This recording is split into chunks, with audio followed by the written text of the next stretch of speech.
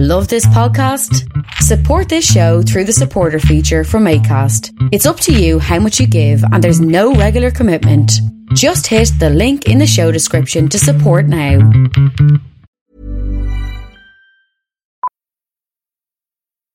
Millions of people have lost weight with personalized plans from Noom. Like Evan, who can't stand salads and still lost 50 pounds.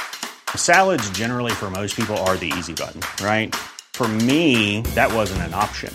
I never really was a salad guy. That's just not who I am. But Noom worked for me. Get your personalized plan today at Noom.com. Real Noom user compensated to provide their story. In 4 weeks, the typical Noom user can expect to lose 1 to 2 pounds per week. Individual results may vary. Wow. Nice. Yeah. What you're hearing are the sounds of people everywhere putting on Bombas socks, underwear, and T-shirts made from absurdly soft materials that feel like plush clouds. Yeah, that plush. And the best part? For every item you purchase, Bombas donates another to someone facing homelessness. Bombas. Big comfort for everyone. Go to bombas.com/ACAST and use code ACAST for 20% off your first purchase. That's bombas.com/ACAST. Code ACAST.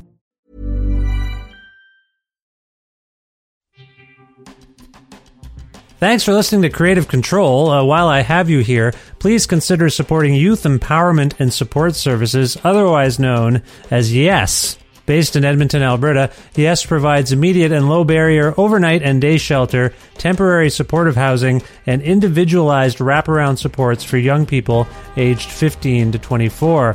They work collaboratively within a network of care focused on the prevention of youth homelessness by providing youth with the necessary supports to stabilize their housing, improve their well-being, build life skills, connect with community, and avoid re-entry into homelessness. Learn more about how to donate or otherwise support YES by visiting yess.org. Hey, this is Trevor from Halifax, calling in to say that I support Creative Control on Patreon because I think long-form arts journalism is a crucial part of music culture, and there's simply not enough of it out there today. Vish is a master interviewer, he lands great guests, and he has his finger on the pulse of the ever-changing music landscape, both here in Canada and abroad. For all of these reasons and many more, I think you should support Creative Control on Patreon too. To make your flexible monthly donation to Creative Control, please visit patreon.com/Creative Control today.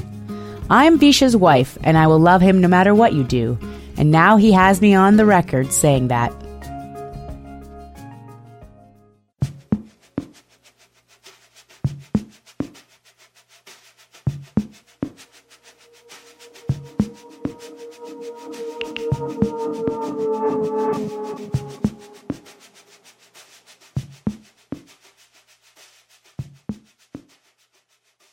Andre Etier and Joseph Shabison are both talented musicians, songwriters, and producers based in Toronto, Ontario. Known for a variety of collaborative and solo pursuits over the past 25 years, Etier and Shabison have teamed up to operate in a new band called Fresh Pepper. Their self-titled debut record is out June 17th, 2022 via Telephone Explosion Records and features contributions from Destroyer's Dan Behar, Bernice's Robin Dan, Felicity Williams and Tom Gill, Kieran Adams, and Bram Gielen, all of whom contribute to a meditation on restaurant work. Andre and Joseph returned to this show, this time together, and we had a fun conversation about Joseph's home studio, how they first met, how their relationship impacted the Destroyer album Kaput, the basketball dominance I now have over small children, my self-service gas station job in high school, and why Party Mix is just a low-tier restaurant buffet, how their respective experience working in restaurants led to Fresh Pepper, how music you associate with jobs changes that music, the pros and cons of being in a wedding or a cover band, the Saturday Night Live sketch Pepper Boy, Fresh Pepper's future plans, and much more. A part of the Entertainment One Network with the support of listeners like you who follow and subscribe to this podcast and spread the word about it and make flexible monthly donations at patreon.com/Creative Control with additional support from Blackbird Music, a well-stocked record store with locations in Edmonton and Calgary, Alberta, and friendly staff who will happily help you source special orders for anything you like, really. If you say you want the new Fresh Pepper album, go to blackbird.ca and see if they can't help you out there. Plus, in-kind support from Pizza Trocadero, The Bookshelf, and Planet Bean Coffee in Guelph, Ontario, and Grandad's Donuts in Hamilton, Ontario. This is episode 693 of Creative Control, featuring the lovely and talented Andre Etier and Joseph Shabison of Fresh Pepper, with your host, me, Vish Khanna.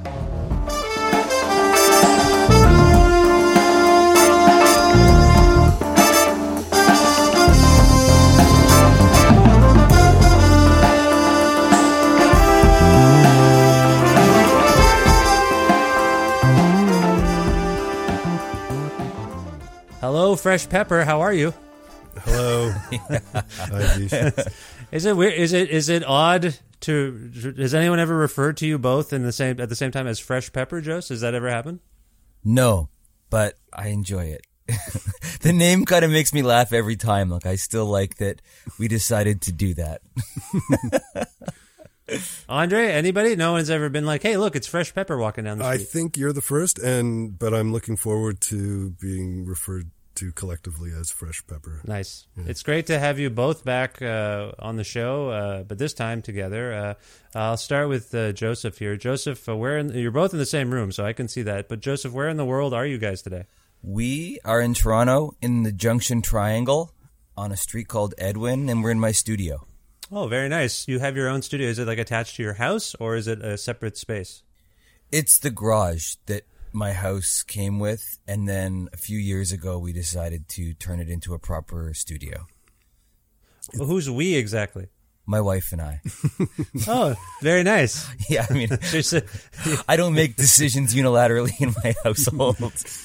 You had some buy-in there. Yeah. You didn't just go in the garage one day. Okay, that's good. It looks nice. How many do you often record all your stuff there? Yeah, everything I do. Like, we recorded this album here. It's one big room, but then, like, depending on how you record, you can do it in a way that works for a lot of people. So we recorded Fresh Pepper here, and there was 5 of us in the room, like drums, guitar, keys, all of it, and yeah. Can work great. It sounds amazing in here. It's a beautiful. Who does the when you're involved in such a thing? Who's engineering or producing?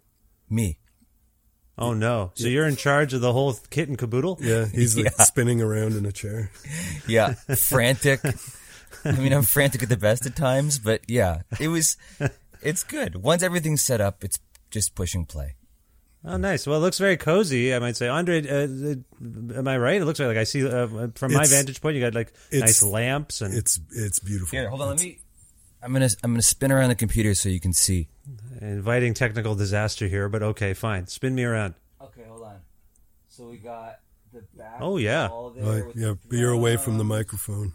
and It doesn't matter. then this is the other way with the tape machine and the piano. So Vish is seeing And then the there's my studio. computer. Oh, wow, look at this. Very professional. Yeah, I'm a professional. it's nice. Do you have engineering experience, per se, beyond just doing everything yourself there, Jose? No. I mean, I just taught myself over the years out of necessity, I think. Like, it started with just recording saxophone for people and then slowly expanding. And then once I got this space, I really wanted to learn how to record drums and piano, which is something that always really scared me. Like, it felt totally nebulous and impossible. And yeah, slowly I've just sort of taught myself stuff, which is nice. But and I don't mean to invite thieves and scoundrels, but you look like you got some good gear there. Like, that looks like highfalutin. I was expecting like a little, like tape recorder. But you've got like all the good gear. That's amazing. So what you're saying is that when you see me, what you think I deserve, and judging from your clothes and what my music sounds like, you think it's kind of just lo-fi I was expecting garbage. the studio to be schlubbier. That's really nice, Vish. I appreciate that. I just assumed you'd have like a Fisher-Price recorder. Yeah. And then all your records that I have are on those Fisher-Price records, that's why I assume it was a pipeline situation, like direct distribution or something. Anyway, no, I'm kidding, of course. No, your records sound great. This all checks out for me. So, and we're doing this. This is a recording session. We are using your gear to make this podcast. So wait till you hear how good it sounds on our end. It's going to really dwarf the sound of your own voice. No, that's been actually... It's been a dream of mine for some time to kind of record it so well. Joseph, can you speak a little bit? Speak to which microphones we're using and some gear. Well, this is the SM7B, but it's going to be going into an LA2A compressor, which is going to make your microphone sound like the microphone of a puny weakling. And what microphone am I speaking into? Because I noticed I sound great. It's an RE20. Really fantastic dynamic microphone. And this is what the Beatles used? I bought it off of John Lennon's estate. Did you really? He bankrupted me, yeah. I did not realize that. Well, that's amazing, Joe. All I'm trying to say is I'm proud of you and surprised. I'll take it. Sure. Thank you. Andre, how many projects have you done in this garage beyond Fresh Pepper there? Have I ever... I had been in the studio before, but did I ever record in here? No. I don't think I think Fresh Pepper is the only thing I've ever recorded here. I once recorded a live thing for something right. outside using the studio, but we ran the mics out into Joseph's backyard, and I just played on my own, and Joseph played a little bit of saxophone with me. Okay. Well, I'm curious about this union on a couple of different levels, both out of general interest and also concern. Andre, how did you meet Joseph and become friendly with him enough to collaborate on music together? I met Joseph when he was playing in a band called Jewish Legend. Maybe? Jewish Legend, yeah. And we became friends then. But I knew him really well at that time. So we were. So just happenstance meetings, just being at the same places. Well, no, my friend Josh ran that, or that was his band, great band, and we. It sucked. I'm sorry. No, it was a great band.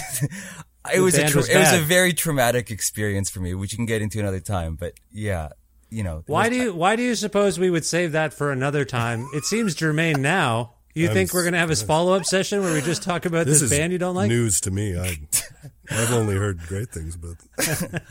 Yeah, it was a fraught relationship. I think I was very young and eager, and me and Josh was sort of older, and we butted heads a lot. And I mean, I'll leave it at that. But that's fine. In retrospect, I had a very bad time. But I met Andre and a bunch of wonderful people through it. Yeah, but Joseph ended up playing on a record of mine when I was making records for the label Blue Fog in Toronto, and went on tour with my band that Joseph was in at that time with Kieran and Chris Sands and Paulo Coyne. We went on tour with Destroyer, and that would have been a long time ago, like 2008. 2008, yeah. Oh, wow, okay.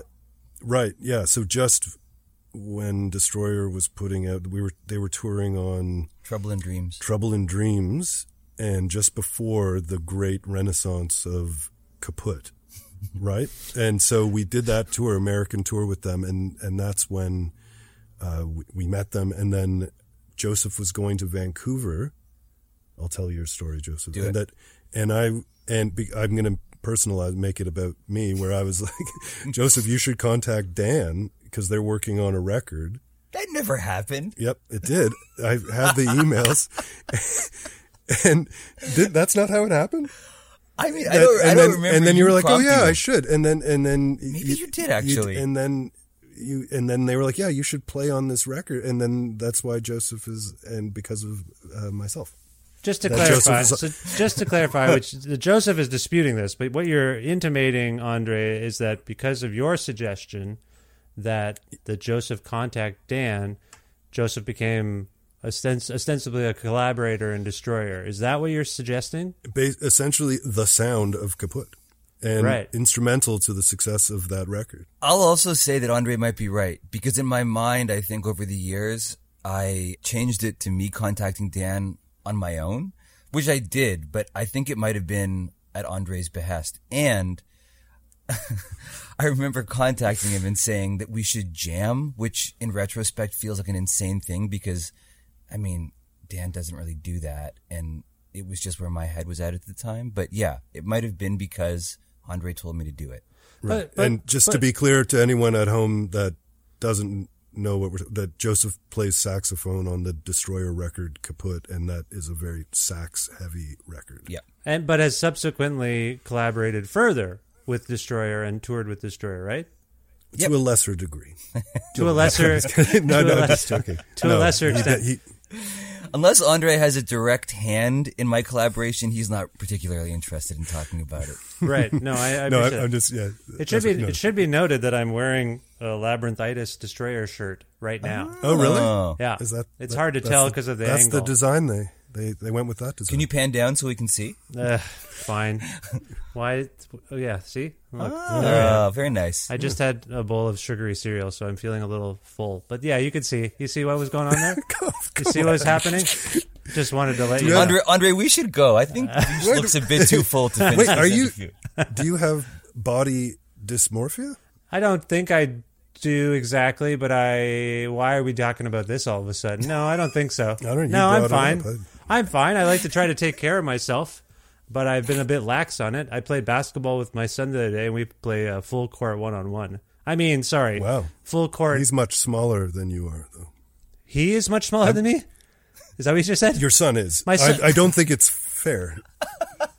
No, but as a father, all of us are dads. You end up in these scenarios where your child wants to develop a skill. You are maybe a few light years ahead of them. But to encourage them, you let them feel like they have made progress. Whatever the... Well, this actually... That's true. This brings up a funny story that Andre told me back in 2008 when I first met him, which was that when he was younger, his dad never let him win the race, which always stuck in my mind as being very, very funny because... He didn't let me. I have a 4-year-old, and I mean, sometimes I'll beat him and other times I'll let him win, but to never let him win is such a big flex. And it's a big dad. Well, it's a big dad flex. It is reality, though. Like, so what? Okay, I'll tell you what, Andre. You tell me what you make of this, because what'll happen is, I will try very hard. I'll try my best, I should say, to in basketball. It's a hard thing to fake being bad at basketball, because you really have to be like, I'm going to take a full court shot every time I have the ball. That's the only way you can be like, oh. Wait, I'm sorry. Vish, are you implying that you're very good at basketball? I have become... And therefore it's hard to fake... I have become, as a 44-year-old, I could finally make my high school team. Like, I don't know what's going on. I once picked up my kid in Guelph when we were living in Guelph. Levon was at a basketball camp, and I went to pick him up, and because of the time frame, we had 10 minutes to shoot around, and the kids were just watching me hit threes. I did a thing where I just did around the world. I'm not bragging here. I was also mystified, okay? I was just doing going around. I was like, okay, I hit that one. I'm just... It's debatable whether or not... I'm not bragging. I'm saying I'm equal. Okay, I get there, and they're little kids, right? And they're trying to hit full, like, college basketball, full, like, half-court shots. And they're not even close, right? So my kid goes, Papa, why don't you try? I hit it in 2 shots. I chucked it full swish. So then I'm like, okay, what's going on? To the point where I'm hitting those threes, and another dad comes up to me. He's like, hey, would you play college ball? I'm like, I didn't make the high school team. I sucked. Wow. I had no motivation. I was into music and art. I didn't want to, I hated the jocks. Like, I just decided that. But now I have the skill set. And he, like, the kid, he's like, Papa, why are you in the NBA? I'm like, I don't know what to tell you. Like, this is disappointing on 2 levels. Because one, his father can shoot lights out, not in the NBA. How discouraging is that? Not a one-off. No, this is continued. Yes, I don't know what's going on. Like I do know what's going on, and you can tell me what you think of this, because I've seen bands reunite. Like after they started as kids, and there's tension, and everyone's trying to assert themselves, and then as they get older, they get more chill. They get a little more relaxed, and you watch them. I saw the Jesus Lizard do this, where like when I used to see them, it was like you could tell, like, and I knew like a backstory, like there was some friction backstage, on the tour, in the van. But then when you see them when they're like older, comfortable in their skins, relaxed. I think the same is true of me in basketball. I got nothing to prove. That's interesting, but you're also saying that a more relaxed Jesus Lizard is a better Jesus Lizard. What I'm saying is that was their problem before. One of the most aggressive. Those records were just too. I'm saying too much aggression. They needed to chill out. I'm saying David Yao needs to just sit down maybe while he's performing. I don't know. Yes, they needed to do more unplugged sets. That's what everyone says about the Jesus Lizard. No, I'm saying that on a social level, they would all say it too. We play better. We play better because we're not like, there's no tension between us as people. I'm not saying there would be tension between me and my child, but I just mean... I was going to say, do you think that as he gets better and more close to your level, that maybe tension will arise, like once he's able to beat you? So back to your point about whether or not to let your child win. So what will happen is I will play as best I can, and I will also say, hey, like, you're taking way too many shots out of your range. Like, why don't you move up? I'm not even guarding you. Just come up. But they won't listen. So I because they miss so much, I lay stuff up and I'm running up the score. And then I'm like, okay, pump the brakes now. Let the kid come back. But then they get so cocky in their trash talking that I want to destroy them. Oh. Do you see where I'm coming from? Yeah. So it's twofold. Yes, it's the Billy Madison approach. Yeah. To So the other day we were playing, and it was our first game of the season, if you will, and the spring. I'm in Edmonton. There's barely any pavement to see most of the year. But he was chill. They didn't lose their temper. They didn't do any of that stuff. It was totally pleasant, and they were saying, like, nice shot, Papa. That's great. Oh. Like, sportsmanship was coming into it. I'm just saying I was impressed with the development. So, anyway, back to you guys. I don't know why we're talking about me and the basketball, but you said I'm into it. It was I'm curious about your basketball. Well, I don't know if you have your skills. We've learned now that you're a great basketball player. Better could have been in the NBA. Now at 44. Now I'm better than I was because I think as a teen. Yeah. There was a lot of social pressure to be on the team, and you don't want to embarrass yourself in front of people. There's crowds of people. All I'm saying is... I think what you're saying is, if the NBA was populated by... How old is your son? 11. I want to say 11. 11-year-olds? So if it was all 11-year-olds and Vish at... Yes. 44, yes, you would dominate.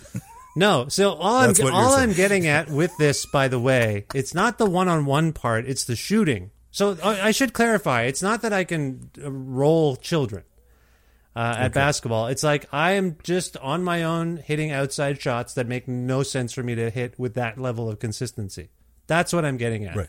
And I wear glasses. Like, I don't know what it is. I should be, I'm physically, I should be diminishing physically. My accuracy should be getting, I think, worse. What I'm saying is, perversely and pointlessly, I am getting better at a sport I can't possibly monetize.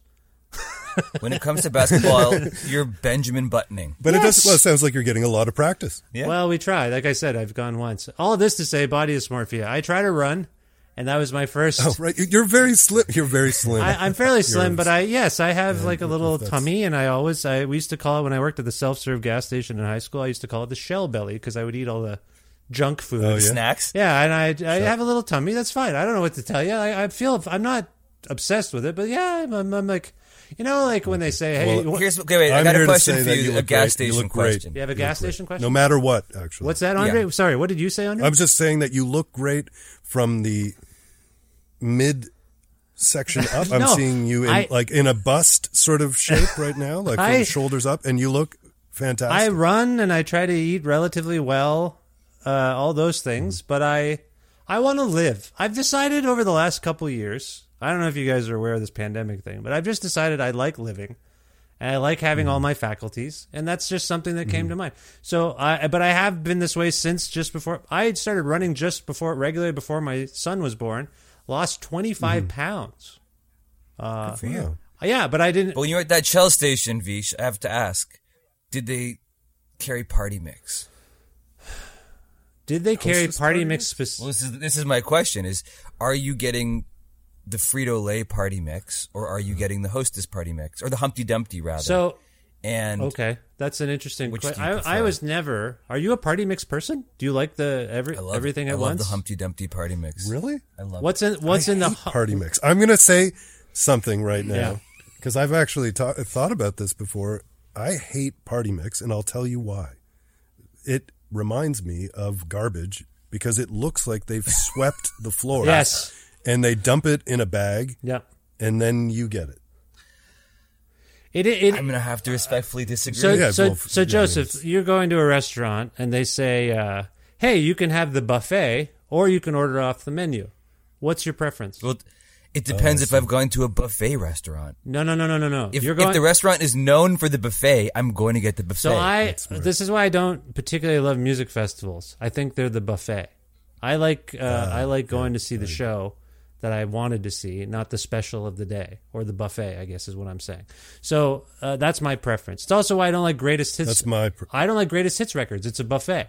I have no context for where this stuff came from or what the move. Unless the band, as Joseph was saying, unless the band is a greatest hits band, I'm not going to listen to any Queen records. Exactly. But I will listen to the best of Queen. Sure, Steve Miller, or the best of BTO. Sure, Steve Miller maybe falls in that or category. Steve Miller's best of Steve Miller's best of Eagles. No, don't talk about the Eagles on the show. Status Quo. Yeah. I'd rather listen to a best of Status Quo. Best of Status Quo. Amazing. I just don't. Status Quo Records. I don't feel the same about it. I want to know. I think when an artist makes a record in a time and place, it is reflective of the time and place, and that's the context. If it says this record was recorded on April 5th, 1968, I think, oh my God, Martin Luther King was assassinated the day before. What the hell was going on in their heads, in their hearts when that happened? You know what I'm saying? Like, I like to know all that stuff. I tend to agree. I like that. Yeah, too. but when someone... And I find it disturbing, actually, when, like, a lot of Rolling Stones, the Stones. I'm familiar with them, yeah. I just wrote a glowing review of their Live at the El Macombo release. Oh, that's cool. Because, see, now that's all recorded on one day. But a lot of their records are, like, piecemeal records that are kind of not of a moment, right? They don't capture a moment. And that always weirded me out, actually. Well, it's true. I mean, but in the 60s, you know, that's a bit different, right? People would make a record in a day. I mean, until they realized they didn't have to. Like, why are we doing this? Why do we have to do everything in a day?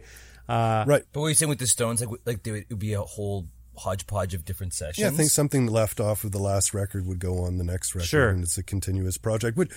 And that's fine. But I do like when records they don't have to be made within a day, but all the songs from that record were made with the intention of being on one record.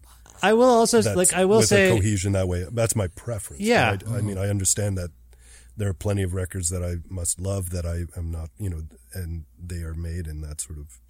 I was just talking to someone. It was Alex Edkins actually about his new Weird Nightmare record, Alex from Metz, and there's a song on there called Lusitania, and it sounds to me anyway a lot like The Kids Are All Right. So that started a Who discussion, and I realized that as a child at the Kmart or the Woolco or the Zellers, whatever it was, I bought a Who Greatest Hits tape, which was probably my introduction to the Who. Do you know that one with it's like someone's wearing like a Union Jack shirt, coat or shirt? Yeah, it's like a close up of it. Yeah. Anyway, I had that, and I love that thing. I will say that. Yeah. Like, there are instances where, as an entry point as a child, that was my entry point, and they made a bunch of great choices curatorially to make that greatest hits thing.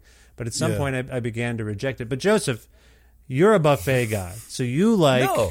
Well, you like Party Mix. I'm not discerning. Oh, sorry, that's the wrong. Obviously, yeah. I set myself up for that one. What I'm trying to say is, like, I will sometimes want the specific thing, but then other times I want it all. You know, like, I'll go for a buffet, but then I'll also go for a really nice meal. I remember you saying to me in 2008 that the happiest you have ever been or ever will be, or what makes you happy, is a large bowl of smart food. Correct. Oh, popcorn. The popcorn. Yep. A bowl of smart food in your arms, and you're on the couch and you're watching National Treasure. Yeah, that was Nicolas Cage. That was a really big comfort for me. There's no more monotonous snack food than smart food. Like, there's no dynamic. Can't stop. But there's no dynamic. I don't know how to explain it. Like, if I got a thing of plain chips. But if you're after dynamics, you should go for Party Mix. No. No, there's got to be something. There's got to be something to it. I think there's got to be like a spice, like every Dorito. Not to plug a company. Let's put it in an artisanal way. I feel like each and every Dorito in my bag has a spice dynamic. So you have one, and then you have a little sip of like Ribena and spritzy water or something. You know, I'm just telling you how I live. And then the palate, I love it. And then every Dorito, like, this is going to be good. But it's the same, but it's different. But I feel like Smart Food is like, there's nothing. It's just that mushy white cheese. And it's, I don't know. I used to like it too. Also, they named it brilliantly. Oh, this is healthy. It's Smart Food. Oh, this can't be bad for me, you know? I had to stop eventually because Wait a minute. The calories. It's not good for you? No, each bag has 1,200 calories. But it's not smart for you? No, it's not. No, it doesn't impact your intellect in any way. It actually... I'm just going to... Before we move on, though, Vish, I'm going to have to Why do you think we're moving on? First of all, why do you think we're moving on? There's no difference with each bite of a Dorito. I know, it's the same fucking dust. I don't agree. Ketchup chips, for example. My son, Louis, likes ketchup-flavored chips. And so if I'm giving him a bowl of ketchup-flavored chips, then I'll make a little small bowl for myself. And then I make a small bowl. Anyway, and then I've noticed that there's like, you'll notice in the bowl, there's like, I can see there's one there that's going to be really good. Yes. And then you work towards that really good one. So there's kind of like... one is either... dimensions of there's different coatings, levels. So then you're like, it's an adventure. But the party mix to me is just, I don't know. It's a lazy person's route to variety. Whatever, man. I'm just saying. A lazy person's route to variety. That's pretty good. That is good. It's a good take. They should blurb. It's a hot take. They should put like how they put those stickers on vinyl with the blurb? That should be on the bag of every party mix. I think it should be on our record. Yeah, that's true. There's a whole bunch of different things in there. A lazy person's route to variety with your quote would be fantastic. Yeah, and then just be like, why keep shopping? Just, here you go. Feel free to use it. I mean, that's fine. Know thyself.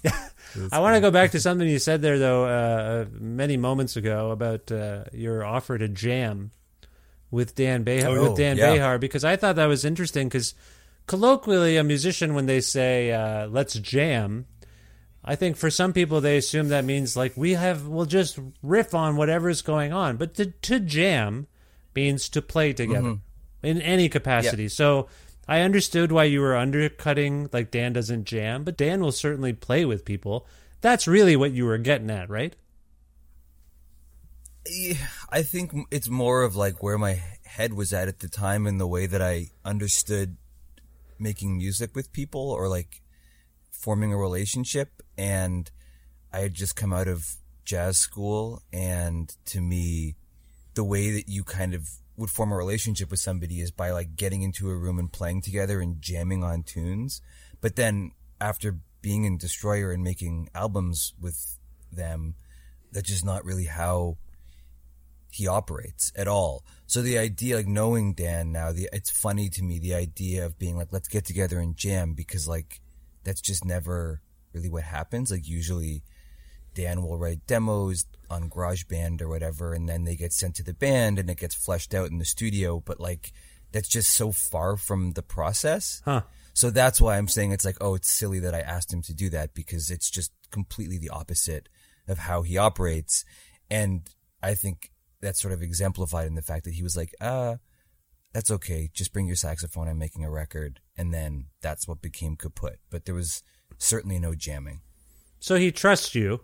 And you have to trust. I mean, you get how far away in your experience, and speak generally, obviously, how far away is Dan's demo from what ends up on the record, though, after the band has all had their say?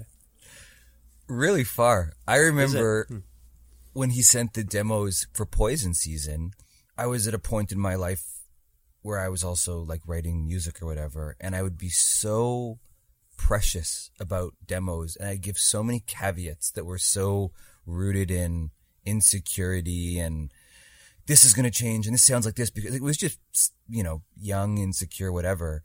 And I remember when Dan sent the demos for Poison Season, I remember thinking, wow, these sound fucking terrible. Like basic ass GarageBand drum loops, Dan playing a GarageBand keyboard. Like, it was really, truly just like a vehicle for him to write lyrics and a chord progression. But I was very, like, shocked at how bad they sounded. Mm-hmm. And then I saw what they became, and it also gave me new respect, I guess, for Dan, just to be like, he knew what those songs were going to become, and he didn't feel the need to have to, like, gussy them up or give excuses. He was just like, here's a very rough sketch of something. Yeah. We're going to make this good. And I trust that you guys will do this. And yeah, it was definitely like a learning moment.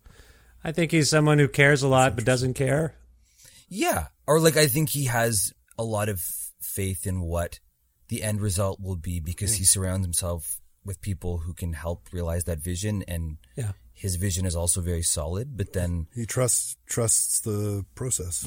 Yeah, he trusts and the moment. He trusts the moment, I think, a lot more than maybe it sounds like. I know he's talked when he's been on the show, talked about how he works with John Collins, who primarily makes the music, and then they have this back and forth. But yeah, and you know, he's on your record, so I think it's germane to ask these questions. Andre, how did it come to be that Dan appears on this Fresh Pepper record, and also, how did it work? Did he write his lyrics? Because it's a very lovely arrangement where he's singing and then you come in with some other people later. That song, he's on a song called Seahorse Tranquilizer, and that was the first thing that we recorded as a band. Oh, was it really? That was the first chord progressions that we recorded. I had brought in some these chords, and I was like, well, let's just play them for a while, each section, and then we'll see if we can just cut a song together based on these chord progressions, if we can just combine them in ways and try them in different feels. And anyway, that was the first thing we did. That was the first thing we did. Okay. Just to kind of warm up, and then especially with the help of Kieran, who plays drums in Fresh Pepper, he really helped cut that together and create this sort of piece, this structure that could be a song. And then I came up with the title, and then we were saying, well, on this song, since it's already something that we're building together, let's see if we can invite other people to sing on it. And we asked a couple of people, and Dan was the only one who enthusiastically got back to us and wanted to do it. So it was Dan. Okay. And then we just asked him to sing where he wanted to in the end. At first, we gave him a section. Maybe Joseph can... Well, I think also, too, like, by the time we sent it to him, it was sort of far enough into the process that we understood what the concept of the record was going to be. That's true. Yes. We sent it to him and basically said, you know, we'd like you to be a waiter in a restaurant, and the lyrics you write are supposed to, or like, they can be whatever you want ultimately, but we want you to, it's almost like reflect your inner dialogue. Totally. And the idea initially was, because there was going to be more singers, it would be like almost like a movie where the camera pans to each different waiter, and then you get to hear their internal monologue, but sung. Mm-hmm. And when Dan recorded, he recorded it at home. So he was in Vancouver and we were here in Toronto, and so he just sent what he had, and he wrote and recorded whatever he wanted. And then I sort of had a chorus, and then to kind of, there was like still a section that needed some singing, and so I wrote to that, which sort of, I think what I wrote in the end kind of galvanizes the song as being more specifically about working. I neglected to grab the lyric sheet and put it in front of me, so forgive me for this paraphrase, but is one of the lines, "We harvest insane flowers"? Is that right? We harvest insane roses. Roses, sorry. We harvest insane roses. Thank you. That what is that? Go ahead. Oh, it's just a beautiful line. It's amazing. I love it. And who came up with that? Well, that's his. He wrote that, and then so off of that, I wrote the "Every table gets a rose, every table gets a candle" part. What is he referencing there as a waiter? The notion of the setting of the table setting? What does that even mean? I think he was not... I don't think he was thinking too hard about it. Yeah. I think he's just expressing sort of like in his lyrics about that, it's just like this loss of some type of relationship, and maybe in it, the sadness of that, there's like the confines of working when you're dealing with something emotional. Yeah. And having to continue to work. And so, I don't know, there's just a sadness to it. And I felt like anything sad reflects the condition of working, of like having of employment. And yes, absolutely. And before we delve into that, and I think that'll lead us into where Fresh Peppers, the concept or conceit of this project and this record comes from. Joss, you might have a different perspective on this, but Dan is interested in the insanity. It comes up a lot in conversations I've had. Something about, and it's not in an insensitive way, you know, the way we talk about such things now is like, should you be using these terms? I think he just thinks that some things are legitimately insane. So to describe something as a rose as insane, I know where he's coming from, I think, just having followed his work. But what is your take on that? Like, why does he, in terms of his writing, because you have to live with his vocals, I'm sure, as you come up with the music, why do you think he's so drawn to that notion of the surreal, the bizarre, the insane? It's a good question. I don't know. Dan's funny, you know? He likes to joke around, and he's, you know... I've heard him... he uses the term in conversation, insane. Oh, yeah. All the time. But as it doesn't mean insane, it means like it's when he's like really enjoying something. I don't know what it means in the context of the song necessarily, but like, oh, that's insane or something, like he's laughing usually. And so it's just, I think he's somehow melded that word into an emotion that is positive. Yeah, but I also think like what he's saying in that line and what he's often saying is like, it is super strange that we do this. Like, it is super strange that we are obsessed with roses or flowers. Yeah, I feel every time he invokes such a phrase, it's a commentary on human behavior generally. If that makes sense. Like, it is so weird we do these. Like, why is this a custom that you go to a restaurant and every day there are fresh flowers? Like, why is that if you go to the right restaurant? I'm not, you know what I mean? Sure. I think he's a poet, and he writes poetically anyway. And I think to be a poet or an artist is to experience life in a psychedelic sort of way, or and when I don't know if you spend a lot of time on psychedelic drugs and myself, yourself, but you experience things in a manner that feels insane, or you recognize the insanity of mundanity, and I think he can recognize it, and he enjoys it and uses it in his writing. I think you both know that I am very square. I don't indulge in anything that alters my mind because I have control issues. Oh, okay. I don't want to be out of control. Fair enough. I think that's what. Well, it's also creative control. I also think that's a good tie-in. I also think I like to be present in the moment. So I don't know what it is. But I don't. I see where you're coming from, and I can see Dan losing himself to such things. Right. Well, I would also say just one thing is that I often don't even try to understand it on any sort of deeper level. Is like, I like the line for the line, like the line, "We harvest insane roses," whether or not, like, it makes me feel a certain way because it's it's poetic in its way, and I almost detach from meaning, if that makes sense, where I just like the way it makes me feel because it evokes like a visual image or a feeling in me. But I often don't dissect his lyrics too much. I think that's very valid and point, Joseph, and I think that feelings are meaning. One of the reasons I'm dwelling on it is because it's not simply that the line is said once; it's repeated. There's and it's bolstered by backup vocals. Like, a lot of thought has gone into how that line is rendered. But when I think about there's also a line, Andre, I'm going to attribute it to you. Again, I'm going to paraphrase. Can you actually sharpen the knife? I sharpen the knife, and then what's the next part? To dull it again. To dull it again. That to me is beautiful. Like, that's a beautiful little time capsule of the monotony of work. Mm-hmm. It's got the beginning, middle, and the end. It's a story.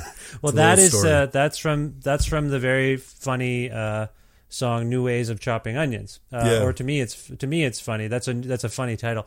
And to your point, Joseph, about Dan, I will say that I process his lyrics as though the whole thing is kind of comedy. So when I process comedy, generally, I mean, some of it is very provocative, thought-provoking, I should say, and makes me think differently or alters my perspective on life. Sometimes I look to comedians for that kind of stuff on some level. Not to put pressure on you comedians. You can do whatever you want. Make me laugh. But I do view comedians as having, when they're good, having this like astute view of the world that I'm like, oh yeah, why don't we do that? You know, that's a lot of comedy. The comedians I grew up with were like, isn't it insane, to use a Dan word, that we do this, that we behave this way, that we've accepted that this is the way we live? Isn't it insane? So I think of Dan's lyrics when I really pore over them as being comedy. And so I take them seriously, but I'm also like, that's just funny. And there are parts of this record that make me laugh, even though, as my wife said today, it's interesting. Like, it's hard for me. I was reciting that line about the knife to her today, actually, over breakfast, Andre. And she's like, I missed that because the music is so slow. And I missed I didn't, like, it's been, sorry, I should contextualize this, as I often do and say to my guests. And so I just to be consistent, your record has been playing in my house a lot, and my family hears it, so they all have thoughts about it. By the way, the alarm clock sound, why? That's what my children are like. Why? Do you want to know? Do you want to know the answer? Yes. It has narrative purpose. It leads into the next song, which is about waking up and being yes, late. I appreciated that, and I appreciate you saying that. But they, every time, you know, a kid just every time they're like, "What the hell?" And you know, my son is like, "I have that alarm clock. It's the same sound." I'm like, "Yeah, pretty universal sound." Anyway, where was I going with this? My wife was like, "Oh, that's an interesting line, but I didn't catch it because it's so even tempered." She thought that the record. It's Felicity and Robin singing it, and I feel like you can, like they come in and it just, you can focus in on what they're saying, but also the timbre of their voices is so beautiful that like it often becomes texture as well, which I really love. Like sometimes I want to focus in and other times I want to just feel it. And I think that's also why she might have missed it, is like it can become just sort of rhythmic texture in the background. Yes, and there seems to be... Go ahead. It does, and it also represents the emotion of work, where there's a mundanity. It's mundane, and you repeat actions, and they become meaningless, and you can drift outside of yourself while doing them, and so it kind of reflects that sort of. It's a very interesting perspective on restaurant work in particular, because those of us who go to restaurants still maybe don't even recognize all of that stuff, the monotony, the prep, all these things.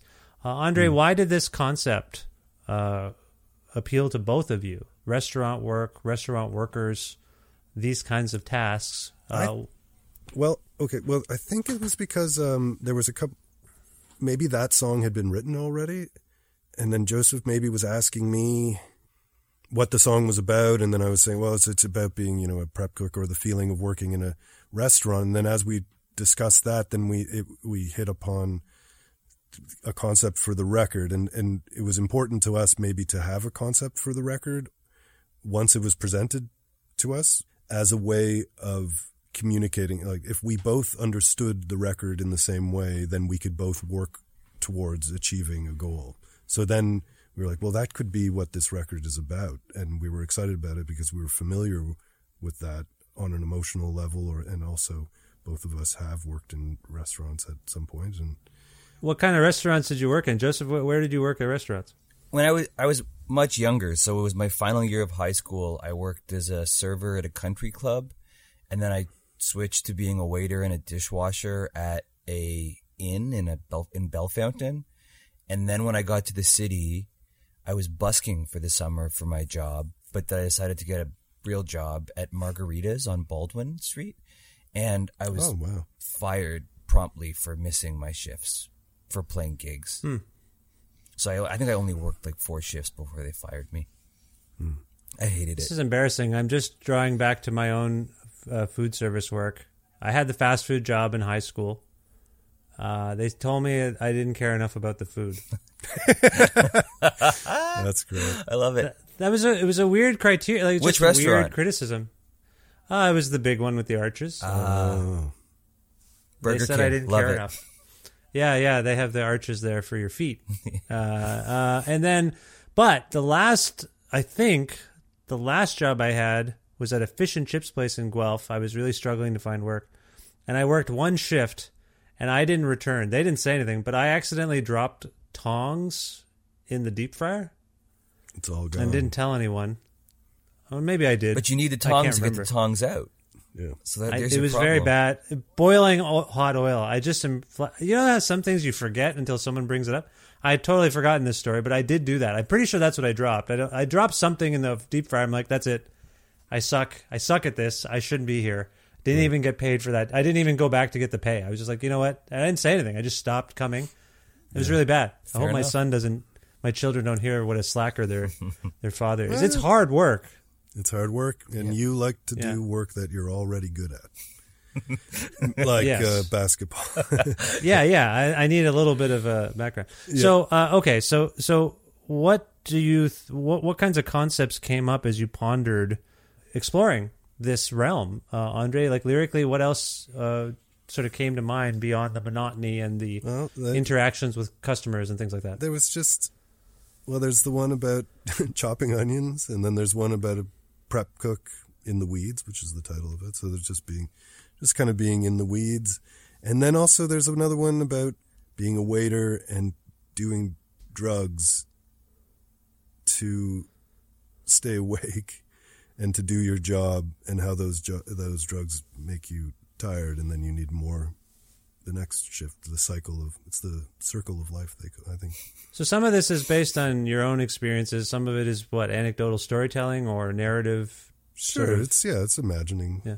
Yeah, because I think like Andre would write lyrics for songs, and then a narrative started to form, and then like even the instrumental songs that we did, were sort of like written with that narrative in mind. Do you know what I mean? And one of them wasn't even, but then Andre was like, "Oh, that sounds like the sounds in it feel like a dish pit. Like it feels like the way it's swirling, it feels like steam coming up." Yeah, it sounded so wet.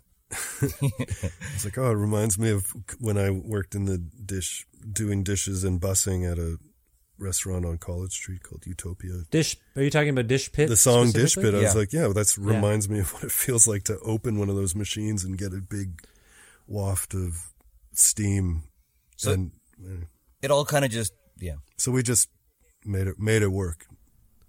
But you also reference, maybe it's in the Onion song. Do you reference the Platter song, "Smoke Gets in Your Eyes"? Is that what you're doing? Smoke gets in your eyes. Yep, I do. Well, in that song, because all right, if you want to know that, I was thinking what I was thinking when I was writing about it is that onions make you cry, and there's always when you're cutting onions or chopping onions, but it's not real tears. It's not an emotional tear, and so I'm just referencing other ways of crying in that song that are not emotional. Right, but what occurred to me is the other thing we don't think about sometimes, I think, with people in certain work situations is they are forced to endure music True. that they may not like. Like, there's just either that someone puts on the radio or someone has a playlist these days, and it just plays. And so you then develop, maybe if you're going to work and that song keeps coming up, you develop this sense memory of that. Like like I used to work midnight shifts at that gas station that made me a bit pudgy. And in high school, but yeah, no, I'm kidding. I'm just saying that's what we used to call it. But anyway, they so at some point the owner installed one of those tape carousels, cassette carousels, and you could buy your tapes if you were driving and stuff. But they had good stuff. Like I got the Jonathan Richman record there and a great Kinks record there. Wild. Tape rather. And but I also brought in tapes, and I would work midnight shifts, so I have I associate the REM album Monster and other REM records and other things that I would just, in my disoriented state, like there's something about that. Like when you're tired and like when you're exhausted in a work environment, it's hard for me to push play on any of those records without being brought immediately back to the labor that I associate with it. So when I heard that reference, I wasn't sure if to the song that the Platters made famous. It's an old song, but I couldn't help but think that, like, oh, like that's the song that just kept playing when I was working in the restaurant. Does that make sense? It absolutely makes sense. It was not my intention, but I like that. That's great. I remember I worked at an ice cream parlor called Dutch Dreams, and You worked at Dutch Dreams? Yeah. Whoa. With Matty Dog and Max. Really? Max worked there only one shift. It doesn't matter. But they exclusively played like Bambaleo, Bambaleo. What is the Gypsy Kings? Gypsy Kings. All summer, Gypsy Kings, Gypsy Kings. And now whenever I hear it, it's like, oh, it's ice cream time, I guess. Exactly. Joseph, do you have something like that? Do you have a song that takes you back to maybe a pleasant or unpleasant? Well, let's go with unpleasant work environment. You worked in a country club. Were they blasting horrible music?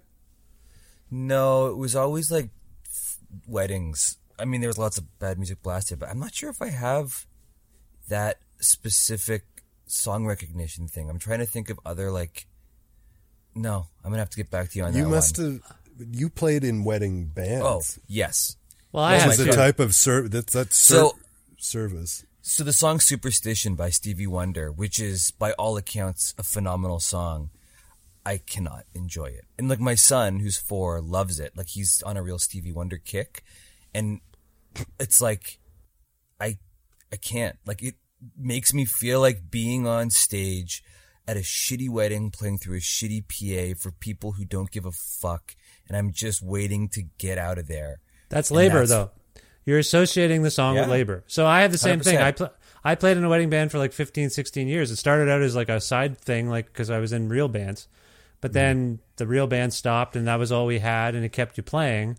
And also, I will say, I don't know if I know I appreciate what you're saying about that particular song. I found playing in those cover bands taught me how to play differently, because it was all trying to emulate someone else's idea. Oh yeah, which sucked. On the one hand, I found like I would always bristle when the real bands I was in wanted to do cover songs. I'm like, that's a waste of our time. Like we could be writing a song. Why are we learning this song? But then in the wedding band, I would have to play like a Beyonce programmed drum beat on the real drums. And I'm like, fuck. Like the coordination involved in trying to do that just wasn't my instinct. Like if I were in a room with Beyonce, I would not have gone for that. I would have played whatever I would have played. So it actually brought in... why you're not in a room with Beyonce. I know. It's very rare for me to be in a room with Beyonce. But I'm just saying it did alter learning those other people's songs. I mean, sorry, this isn't that groundbreaking. This is how most of us start, right? When we pick up an instrument, your first breakthrough is, I figured out how to play Come As You Are. And that's the first song I remember vaguely knowing how to play on guitar. And it was like, okay, I copied it. I could probably do stuff, like so. But as an adult, and when it becomes a job to learn 30 cover songs, you're like, fuck. Like there are songs I can't listen to the same way because I spent so many hours trying to learn them and work that I associated with the work. So that's what I'm getting at, just to bring this full circle. Does that make sense? Yeah, no, I'm with you. Yeah. I mean, I've played in a million cover bands, and even like for more the things that were supposed to be fun, like there was a party that Andre would sing at that I did with a friend called Loving in the Name of. Yeah, of which course. was just a big, cover party. And it's like, I would dread learning those songs every month, but learning how to like dial in those synth sounds and those parts, like no question was it pivotal for my musical development. Yeah. But it is, I think there's also the thing, like I am being forced to do something that is I otherwise associate with fun and creativity. But I think that, to talk about doing jobs that you don't like, and especially ones I think that are like, working in a kitchen, but also playing in cover bands is like, I think unless you are the rare type of person who somehow lucks into a profession, even with music, which I did luck into, and I think I knew from a young age that I wanted to do it. Like those gigs that just break you and beat you down and grind you down, and you get so bummed out and you dread them, like, I think you need it. Like, it's so important to experience that and then get so sick that you need to, like, do your own thing that has more meaning for you. And, like, you know, I worked on cruise ships, I worked in wedding bands, I worked in big bands, and I mean, yeah, I kind of look back on them with this weird fucked up nostalgia, like thinking, like, I'm grateful to them because they made me so acutely aware of how much I hated them that I knew that I had to pivot in some way. But yeah, those restaurant gigs and jobbing gigs are pretty important in their own fucked up way. Well, Andre, like, that's the other side of it for me too. Like, the one thing about enduring something difficult or looking back on work you've done that was hard or arduous is it's true, you kind of look back and laugh a little bit at it. Like, you can look back at it with some degree of humor to be like, again, to quote Behar, isn't it insane that I did that? Like, just chopped a million onions? Like, that's insane on some There's level. that. Yeah, there's the looking back and it becomes humorous or it becomes a part of your story. But then also my wife also worked in restaurants more than I did in her 20s or early 20s.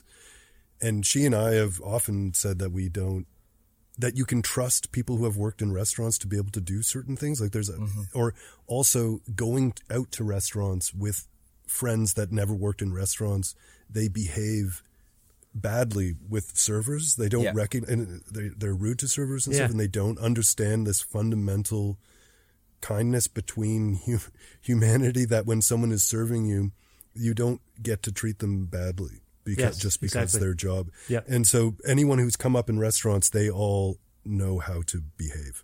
And they have decorum and they have a moral compass. Exactly. Yeah. Yeah. There's a morality that you learn through that hard work for each other, for your fellow human, and that maybe some people don't learn if they only work jobs where they don't have to do any service. And I think that humanity comes through. You are humanizing labor on these songs. Like, I don't mean to make this a master's thesis in but I think it's there. Well, I hope it is, but I and also because it's only in reflection. Like, so for me, reflecting on the fugue of writing the record, in a sense, which, I wasn't consciously saying, well, we need a song that does this and we need this. Yeah. We just wrote within the parameters of understanding that the record was a little bit about that industry. And then I can reflect on it later and I can see at least how I feel emotionally about it and the sort of what's there emotionally. It does. It's a very emotional record in that regard too.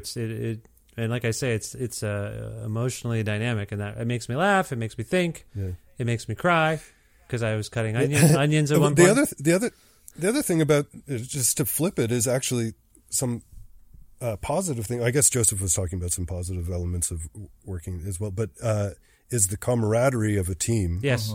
Yeah. And that was reflected in working on the record in the camaraderie of the band and how everyone works together. It's a lot like a kitchen, I would imagine. Yes. You're trying to make something and everyone has a role and everyone's role is important, and you come together and you achieve something. And sometimes it's arduous. Luckily, this record was not in any way. It was really fun and really easy, and everyone was, the people who play on this record, I have so much respect for their abilities. They're amazing, and they're all songwriters in their own right, and they all know how to make a song. And we all but no one fought. Everyone kind of agreed up every step of the way and worked together. And I thought it was really great. And it reminded me of a really well-oiled kitchen, like a kitchen that worked well. I can see that too. The band name and record name, Fresh Pepper, I'm just curious about the origins of that. I'm going to go to Joseph in a second, but I will tell you, I associated it with an SNL sketch, Fresh Pepper. Oh, really? Absolutely. What is, I don't know. Do you know that? Well, first of all, tell me. I want to hear I didn't mean to spoil anything, but no, that's not a spoiler at all. I have no idea what that skit is. No, but no. It was just why did you come up with that name? I feel like Andre did. I think I just said it as a joke, and I was like, "We'll change it will definitely change this name because it's a terrible name. I thought it was horrible, but then everyone else thought it was so funny, and it works because like the sound of the music, a lot of it is kind of showy jazz funk, like I don't know. It has a Fresh Pepper quality. It actually fit, and then eventually we were like, okay, I guess it's just Fresh Pepper. It's a spicy name. Yeah, it's a joke that just stayed around long enough to actually kind of work its way into being what the band actually is. Yeah, I feel like I'm about to ruin your lives by explaining the sketch to you. Do it. Here's the outline of the sketch, and I believe it was primarily an Adam Sandler-led initiative, but basically it's a restaurant. It was always a restaurant scene, and Adam Sandler, often paired with some head waiter, played a person who might have been from Italian descent. He spoke in a silly Adam Sandler voice, and the whole joke was he would come up to people and go, "A fresh pepper?" Oh, that's fresh pepper? And then he'd just do it over and over and over again. He would play one of his, in retrospect now, he would play these mentally diminished characters who just said silly things in silly voices. Yeah. And I'm sorry for ruining. That doesn't ruin it. That enhances it. And okay, good. Big Sandler fan over here. Okay, good. It. The Sandman can have its... I invoked the Sandman with another artist recently, and they're like, no, I have a no Adam Sandler lyric illusion policy. Really? And I was like, okay, well, he was just making a joke. But because he was actually alluding to something from the film Carrie.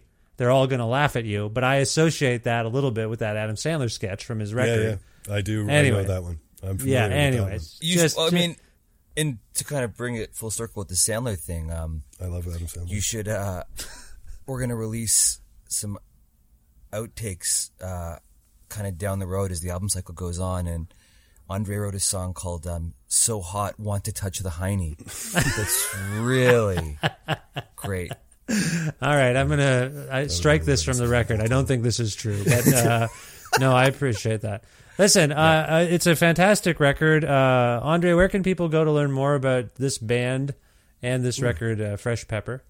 I think our Instagram account? Yeah, my Instagram account, which is my name and ish, and then Joseph's Instagram account, which is You didn't make Fresh Pepper platforms? No. Okay. Do you think we should? No, I don't think so. I don't think so. It depends. Do you see, Joseph, do you see a future for this project? I know you like collaborating together, but do you think are there more Fresh Pepper stories to tell? Big time. Actually, after we finish here, me and Tom Gill recently scored a documentary, and I retained all the rights to the songs. And as we were recording for this doc, we thought a lot of these songs would work great for Andre to sing over. So we're going to sit down and play them for Andre and hopefully kind of start some ideas there. And Andre's been writing, I think it was so easy and fun where everyone's very excited to kind of get back into it. Yeah, I've already written a bunch of songs that I see as potentially Fresh Pepper songs. But I don't think we're going to do another record about the restaurant industry. Yeah, no. That was a one-off, I think. Okay, so there'll be another Fresh Pepper release at some point, but you won't... I think you should create your own platforms then. Oh. If this is going to continue. If it was a one-off, I'd say, yeah, you're fine. I'm just giving you some advice. Maybe we'll do it. Before anyone else gets it. We'll give someone else the job of running that Instagram account. By the way, Joseph, is this documentary that you scored, is that going to be on ESPN? Oh, don't even. The shitstorm that caused, Vish, I can't even tell you. What are you talking about? I'm sorry. I just wanted to make a joke. Andre, are you familiar with this story? No. When I was last on Vish's podcast, I scored a documentary that I was told in the initial email was going to come out on ESPN and HBO. So I had said that it was coming out on HBO, but I didn't. Okay. Well. I basically preempted the press release of this documentary with the wrong information, and it was about a wrestler, and there's all these wrestling fanatics, and one of them listened to Vince's show, or Vish's show, and then Vince, and then there was a woman who had a crush on me in university, and every time she saw me, she'd be like, "Hey, Vince." I'm like, still wrong. I don't know what's going on, but anyway, they posted on a Reddit forum that then exploded because this wrestler is so popular. But then it got back to the producers who basically said, you fucked up our press release and you gave the wrong network information. And it was just it was very, bad. I got in a lot of trouble. I'm sorry, I didn't mean to open up a wound there, but it was, No, it's the funny. funniest I part. just want Well, the fun. everyone There's to know two that funny Joseph parts to does this. that kind of thing all the time. Well, the funny. I know other stories fun- similar to that. Yeah. The funniest parts to me were, it might have been HBO, but I thought it was ESPN in my head No, because ESPN the is what funniest it part. actually was on. Well, no, actually, it was on TSN. Oh, that's right. So it went from two of the biggest American networks. I'm pretty sure you said ESPN, and I was like, oh, that's really cool, and that makes sense. Yeah. Sports network, wrestling. But then when the information came out, I'm like, TSN. No offense to TSN on one level, but that's a much smaller scale than ESPN. So then I was like, that's funny. And then the second thing I'll say is one of the most popular episodes of all time is Joseph and I talking about whatever solo record it was. I think that must have been what we were talking about. But it blew up because of the wrestling thing, because the wrestling people are fanatics. Yeah, he's And a huge wrestler. The wrestler is The a wrestler who popular has wrestler. Kenny Omega is massive. I have never Don't heard even- of Kenny Omega. Well, we shouldn't even be talking about it because they're gonna like go through the metadata and find out we talked about it. This is gonna blow up. Anyway, sorry. I just thought the TSN ESPN part was what made me laugh, and I shared that with our I mutual thought it was friend Mike. I thought the band CSN was going to. Yeah, that's right. Crosby, Stills, and Nash were going to distribute it. That's right. That's exactly right. Anyway, okay, so people Big can find out mistake. about Fresh. Don't work with those guys. There we go. I've heard that from Uncle Neil. Anyway, so okay, so people can learn more about Fresh Pepper on your socials. I'll link to all that stuff. Is there a label involved? I can't remember. Yes, it's on Telephone Explosion. That's right. Toronto's premier The very best. punk rock label. They're great. I just wanted to give them some love towards the end. If we can go out on a song. Oh, sorry. Beyond that, tour plans. Are you going to play? We're trying. We're trying. We're really Okay. trying to get Just this. leave it there. All the members of the band are super busy in other bands. They're all they are working musicians, so it's not easy to find a but date so that we're all in we'll the same keep city. We'll keep an eye out on all the respective socials and websites to keep track of that. Maybe that'll get announced. If there's a song from the record that we can go out on, I wonder if we can, by consensus, choose one. Again, I'm going to go to one of you to pick. The other one will have veto power, if necessary. I love asking Joseph to make any decision because hilarity ensues. Joseph, I love you, Joseph, and I respect you immensely, but Thank you, Vince. He's a producer. He is. He makes decisions. Okay, so what song, Joseph, if you could pick a song, what would you choose? My personal favorite, although I really love Kanji Around Me because it makes me very emotional every time. I think it's beautiful. Another very, I don't mean this in any negative way, a repetitive, meditative rendering of the lyric. And the more I hear it, the more I'm just like, I'm having a psychedelic experience because I'm so hypnotized by what's going on. You don't need drugs to get high. Exactly. I just need this song, and I need some kanji because that's a delicious porridge thing as well. I enjoy that as well. Andre, do you want to veto, or are you okay with that? No, I wouldn't veto it. It's that's a great song, and I'd be happy for people at home to hear it. Okay. All right. Well, let's go out on that. This is from the self-titled album by Fresh Pepper. This is Kanji Around Me. And Andre, Joseph, thank you so much for being back on the show in this form. I hope you had fun. I had some fun. I had we had fun. I had a little bit of fun. Yeah. I had this much fun. We had that much. This much fun. Thank you so much for being on the show, and best of luck with everything in the future. Thank you, Thanks, Vish. Thanks for having us on.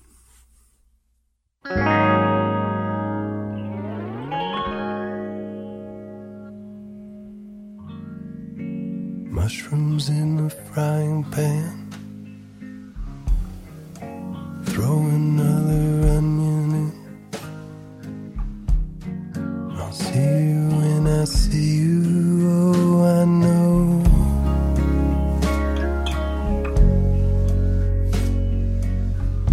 Conjure around me.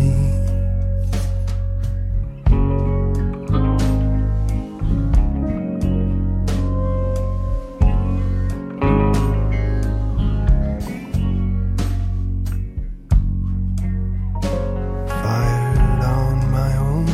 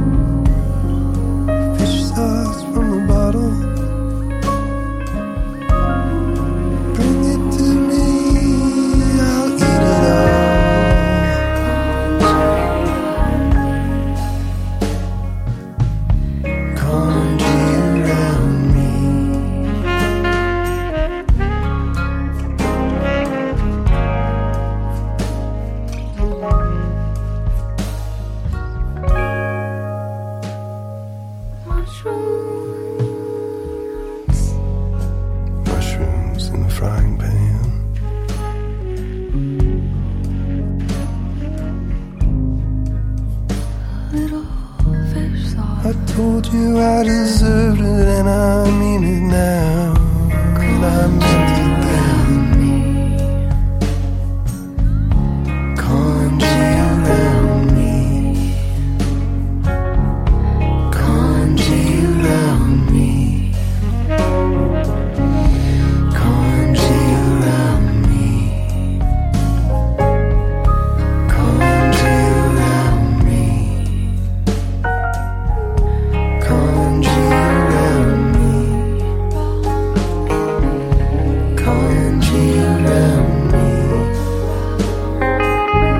Conjure around me. Conjure around me. Conjure around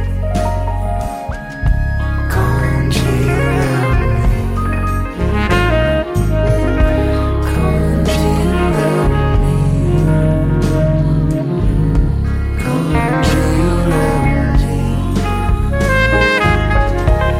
Conjure around me.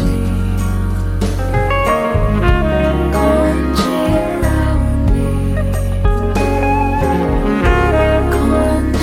I know you don't believe me, but I was there.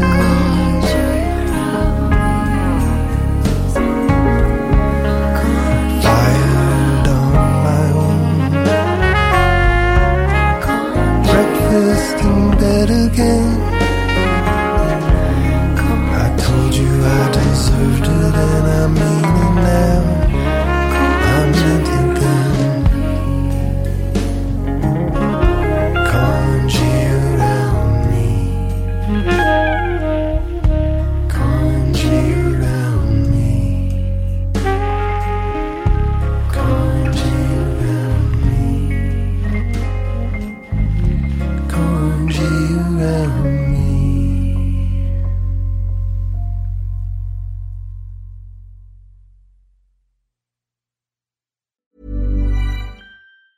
Hiring for your small business? If you're not looking for professionals on LinkedIn, you're looking in the wrong place. That's like looking for your car keys in a fish tank.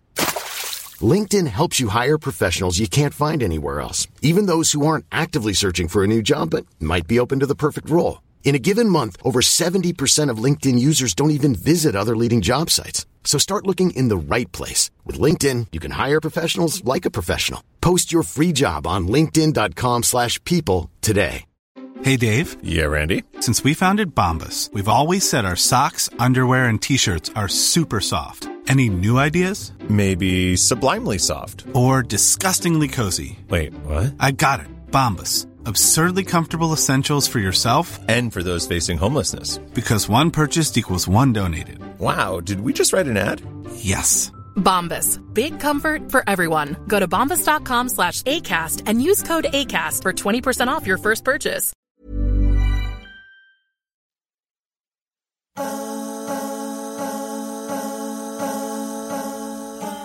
Thank you once again to Andre and Joseph from Fresh Pepper for appearing on this, the 693rd episode of Creative Control, which is part of the Entertainment One Podcast Network, and it's available wherever you get your podcasts.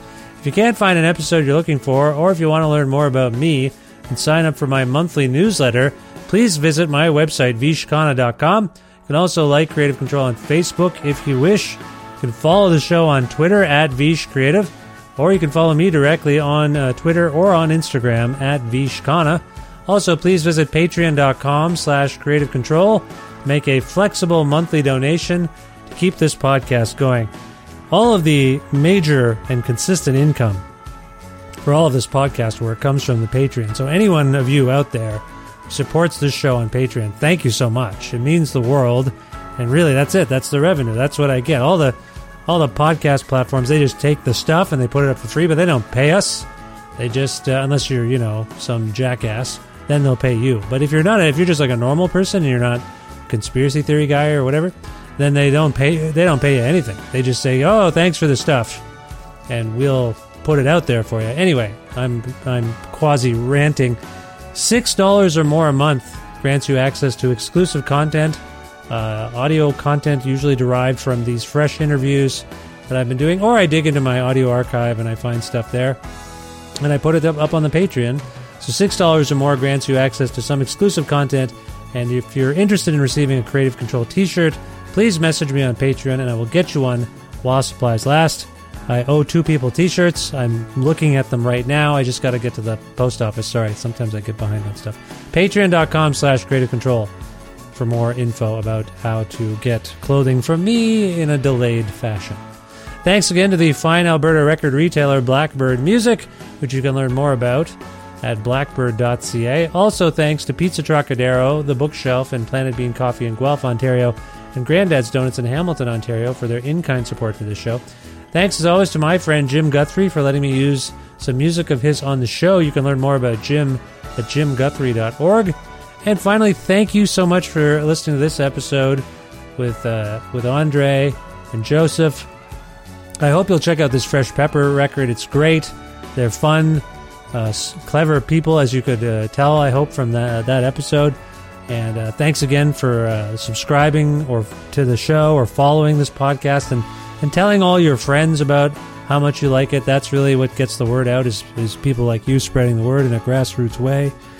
And that's it. I want to thank you very much for listening. I will talk to you very soon. I hope you're well. Bye for now.